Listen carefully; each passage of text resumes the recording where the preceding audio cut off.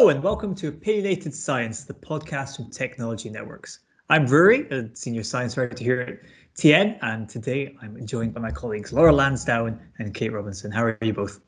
Good, thank you. Yeah, great, thank you. Good. On today's Roundup podcast, we're going to take a closer look at some fascinating research we've clamped our eyes on in the last 2 weeks. We're going to hear about the rise and fall of an ancient Mayan diplomat, how alcohol-derived chemicals in our brain cause us to get a bit woozy when we've had a few pints. And first, we're going to go into some detail on an unusual study involving several adult baboons, some tasty grapes, and a challenging test of abstract logic. Now, a disjunctive syllogism sounds like some kind of a horrible injury you'd sustain from reading too many grammar textbooks.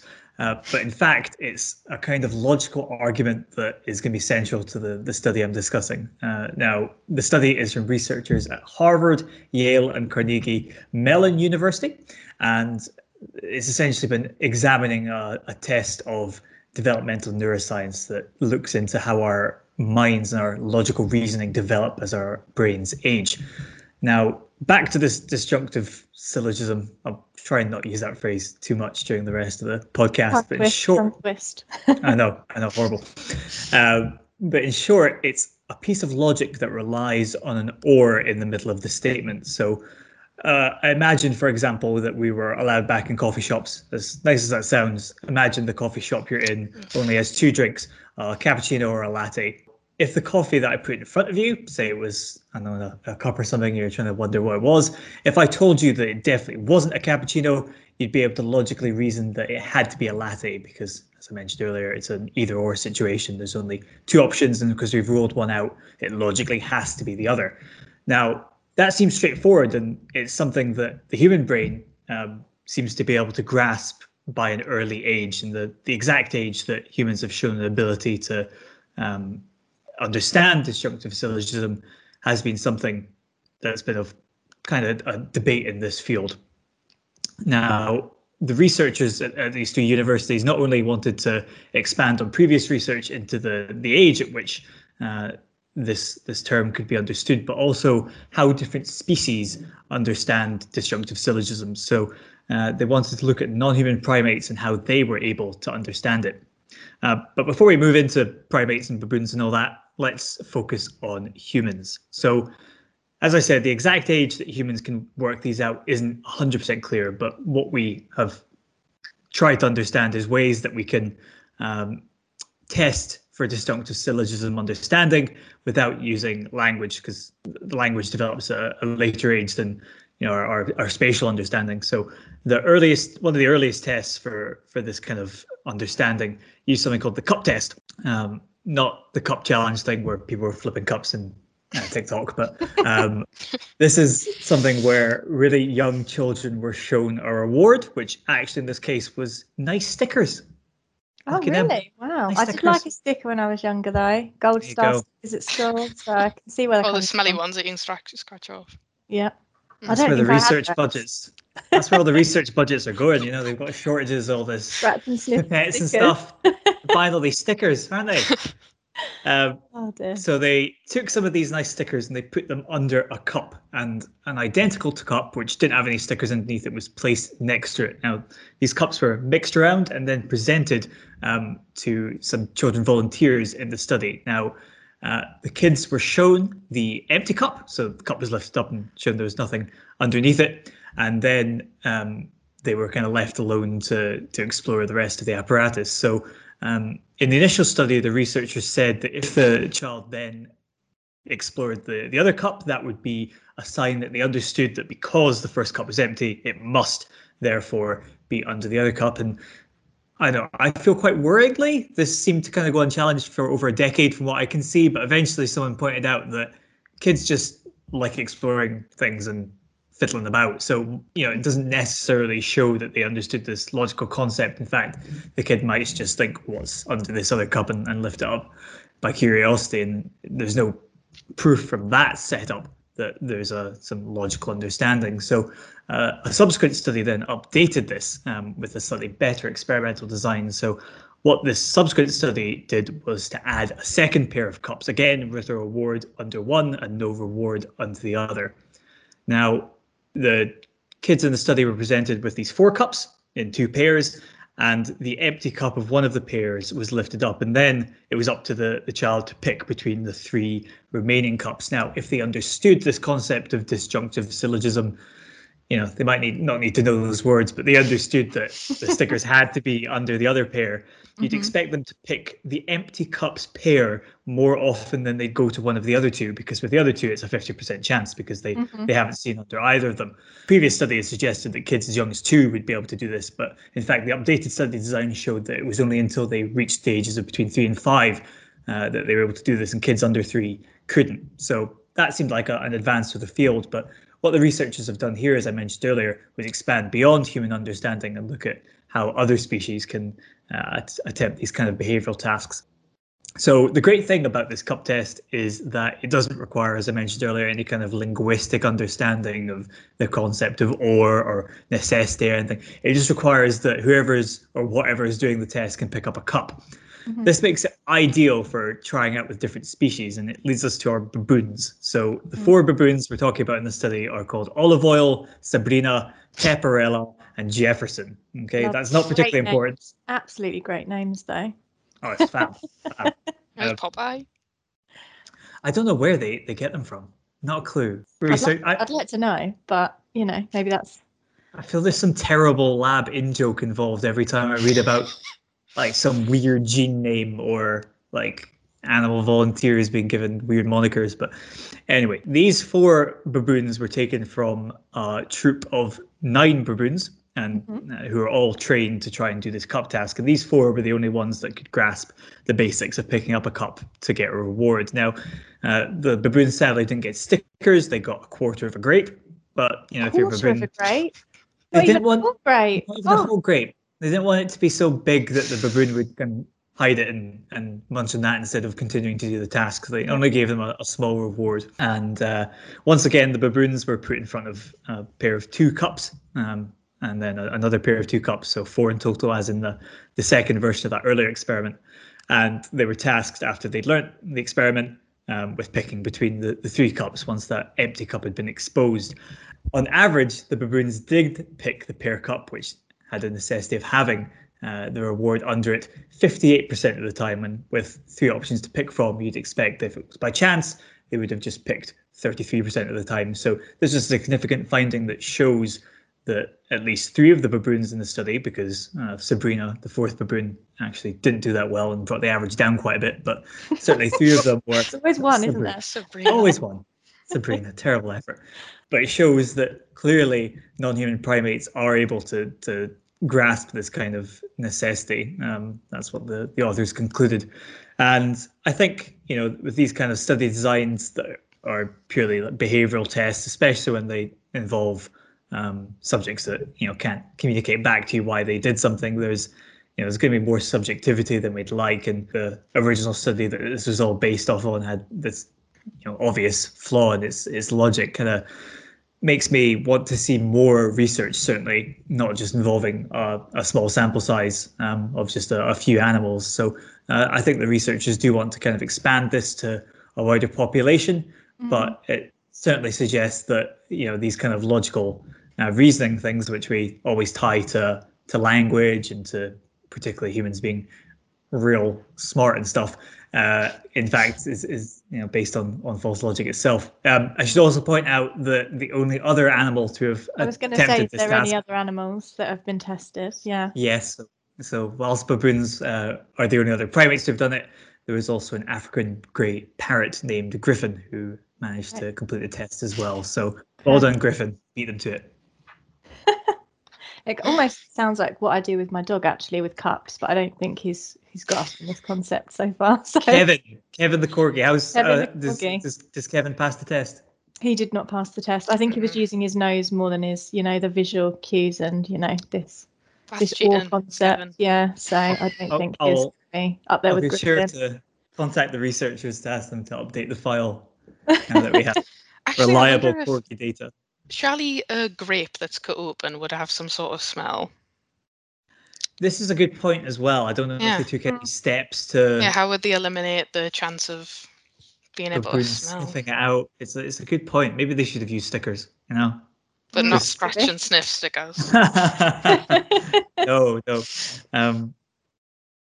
But yeah, I think in general it kind of highlights how difficult this kind of behavioral testing is, and probably shows why we still aren't sure about what animals in the wider kingdom can do these kind of tests, just because they're so hard to get subjective testing out of. But certainly we encourage everyone to read the study, and we'll put it in the show notes as usual. But we have plenty of other research to discuss in today's podcast. So I don't know if Laura, you wanted to take us through some molecular findings about alcohol. Yeah, I feel like my study is quite heavy compared to your study. There's no grapes involved, so. Well, I guess there is alcohol. So yeah, if you ferment the grapes. Mm-hmm. I'm kind of talking about the behavioural effects of alcohol. So there was a study conducted by Li Zhang and his team. He works at the Laboratory of Integrative Neuroscience at the NIH, the National Institutes of Health. And this study was looking at the behavioural effects of alcohol intoxication and what causes those effects, and whether it's something that's produced in the brain as alcohol is metabolized elsewhere in the body, what's happening. So the thing that really struck me, which I hadn't really thought about before, was that alcohol works really differently to other psychoactive substances. And I know psychoactives are something that you're really interested in, Rory. So most psychoactives, say, for example, cannabis, they bind to a specific receptor, or CB1, CB2, whereas alcohol doesn't have a specific receptor target that it attaches to. It's almost its metabolism causes its effects, and those metabolites can be psychoactive. The other thing that Zhang actually pointed out was that to produce those psychoactive effects, an individual usually has to have quite a lot of alcohol to get those behavioural effects, the coordination, struggles. I don't know how true that will be after lockdown. I think I could prove this theory wrong after half a pint. Whereas, per body weight for drugs like cocaine, you're only having a very small amount. So in terms of alcohol, the potential for the metabolites to build up is, there's a larger amount of metabolites that can build up in the body because of the volume required to be consumed to get those effects. So they used in vitro and in vivo techniques, so animal models and brain slices, to look at to what extent metabolism happens elsewhere in the body as well as the liver. Alcohol is metabolized by an enzyme called aldehyde dehydrogenase, and we'll call it ALDH2. I might refer to it as enzyme later on because it's a bit of a tongue twister. And this enzyme plays a key role in the metabolism of alcohol because it converts acetaldehyde into acetate. And acetaldehyde is a toxic metabolite, and it can cause cellular damage and DNA damage. So this enzyme is needed to get rid of that toxic metabolite. Mm-hmm. They looked at whether this enzyme, the enzyme was also working in the brain, and whether its function in the brain had an effect on behavior. So they investigated the cell-specific distribution of the enzyme, and they found out that it was actually expressed in star-shaped cells called astrocytes in the cerebellum, and that is a part of the brain which is to do with coordination and posture. So it kind of ties in with, the behavioural effects of alcohol that individuals experience. The researchers explored the behavioural effects of alcohol, and to figure out whether it was happening in the brain or happening in the liver. The researchers have developed a mouse model that was deficient in the brain enzyme. And they found that the animals showed reduced levels of the alcohol metabolite acetate in the cerebellum, which is, the region of the brain that controls, function and posture, after ethanol consumption. And they were almost resistant to the alcohol-induced motor impairment, whereas when they removed the enzyme from the liver and kept the enzyme in the brain, the alcohol effects were still there for the alcohol-induced motor impairment, if you see what I mean. Yeah. Right. So the liver, you can still maintain the liver function, which I'm pretty sure is the important one. But if you took it away from the brain, the behavioural effects weren't there. So it shows that rather than the metabolites being created in the liver and traveling to the brain, crossing the blood-brain barrier and having an effect on behavioral function that way, it's that those metabolites are actually being created in the brain by the enzyme that's in the brain rather than the liver, which is just really interesting. And for a long time, they were saying that it was really hard to study where this enzyme was in the body, just because it was, present in such small quantities in the brain. It was really hard to find techniques able to detect it. So I just thought it was really interesting, because I think when we think of alcohol and alcohol metabolism, we always think about the fact that, liver's the main organ that metabolizes alcohol. So yeah, I just thought it was a really interesting study that obviously something's, this process is happening in the brain, and it does have a big impact in mouse model in terms of the behavioral effects of the drug. So one thing that interests me about that is, so if it's not in the brain, you don't get those behavioral effects, right? Yeah. So if there was some way to eliminate that in the brain, like surely that could have an impact on, say, like, how there's like such a vast number of alcohol related hospitalizations. Surely if you weren't having those cognitive effects, there would be less injuries. So one of the things that I did ask about was perhaps the therapeutic potential of targeting the enzyme or the process. So he said that it is potentially, they need to find out more about the cells that have this enzyme, the astrocytes, the star-shaped cells, and it could potentially, be in future something that they look at.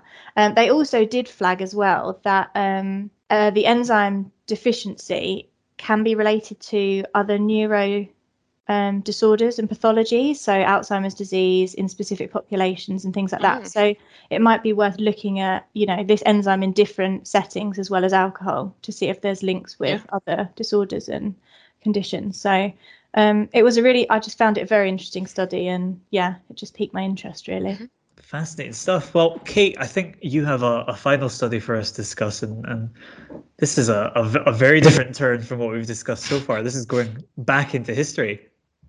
I was going to say this is in severe contrast to the type of study that Laura has just talked about. Or waffled on about that needs time. I'm basically just going to tell you a story. I wouldn't really say it's, much of a study, really. But I think after mine, they probably need a story, Kate. I think I confused easy myself listening. again,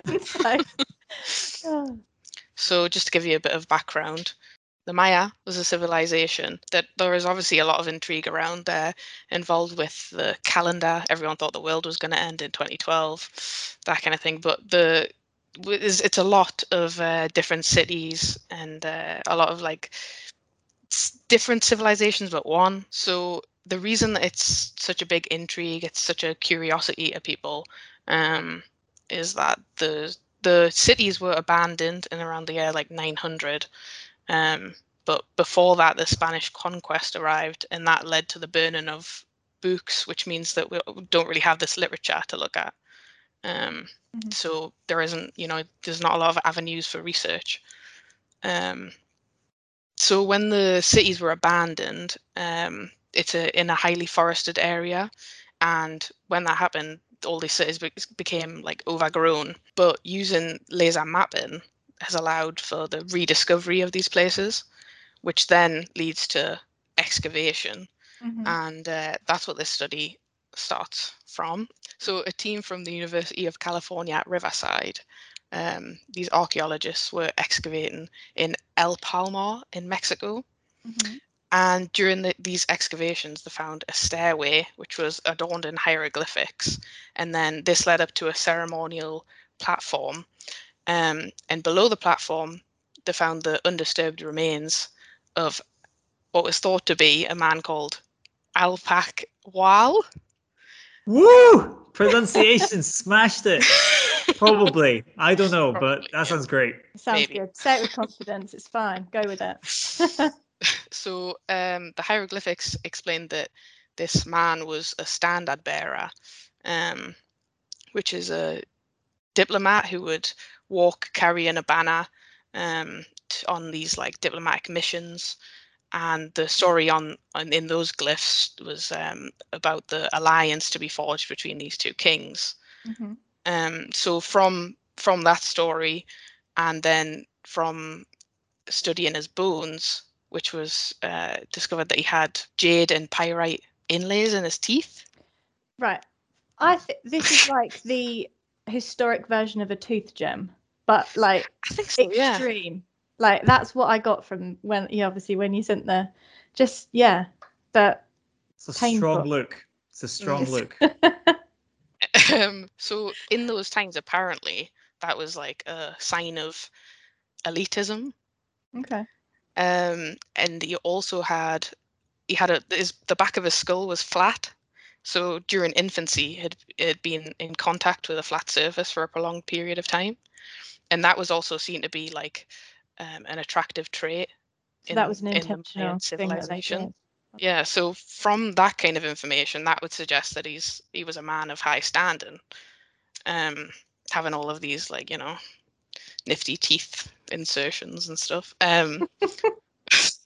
But when they like were studying his bones, he also had porous areas on the side of his skull, known as peratic hypostosis, and that could have been the result of childhood illness or nutritional deficiencies. Okay. So even though he was obviously a man of high standing, he still experienced nutritional deficiency in childhood, possibly. Okay. But also to further in that, his arm bones showed healed periostitis. What's that? Periostitis. Yeah. I have no idea what it is, but it could have been caused by infections, scurvy, rickets. He also had, I think it was a chip in his, like, what do you call the calf bone? Not the calf bone, but his lower leg. Leg bone 1. Shin bone. Like Shin? bone 1.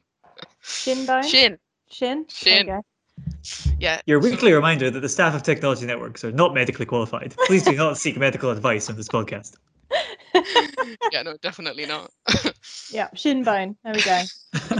The knee bone's connected to the.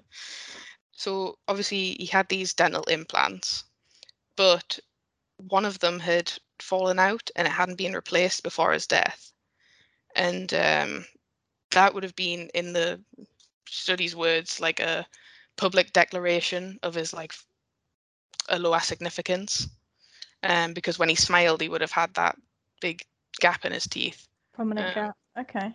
And from the implants being put in, it was suggested that he would have had to eat like soft foods since being a teenager because of the drilling. And well, those tooth gems seem quite extreme, don't they, as well?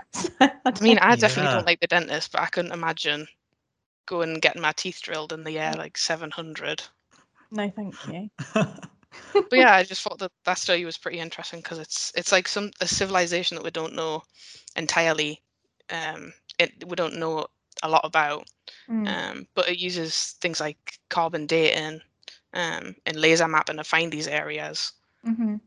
That can discover stories like this that obviously were previously unknown. What I find interesting as well is it's the kind of the collaboration between looking at the bones, looking at that person, and also the hieroglyphics, were they called? The hieroglyphs on the walls and things like that. And it makes me think nowadays with communication and information storage being digital and on these different devices, and it's advancing so quickly, whether there would be that traceability in future for people to be looking at these things, because you hand a cassette player to someone, there's children nowadays, and they just don't know how to even begin to decipher what it is, because of technical advances in this area. But I guess because you said about he was a pole bearer, and you were deciphering those things from the information that was at that site. It just made me think, in terms of technology and information. I'm gonna get to work doing some hieroglyphs on my wall. Just in telling case. future generations how important I was. No computers. Get that notepad back out, really. Steps after this podcast: paint the walls, do my teeth, get my head flattened. Success. There you go. Is that a book title? No, that's a really interesting study though. Like just all of that information and that whole story just from piecing together information. Yeah, that's what I thought. Yeah. That's crazy. Well, if you wanted any further evidence that Technology Networks covers every nook and cranny of science, I think you've gotten it today. But yeah, we've talked about every potential avenue of science you can imagine. And I'm really glad Laura and Kate have been able to join me in this episode. So please do like, share, and subscribe our podcast. And if you're listening, please comment. Don't keep your opinions to yourself. But until next time, bye for now.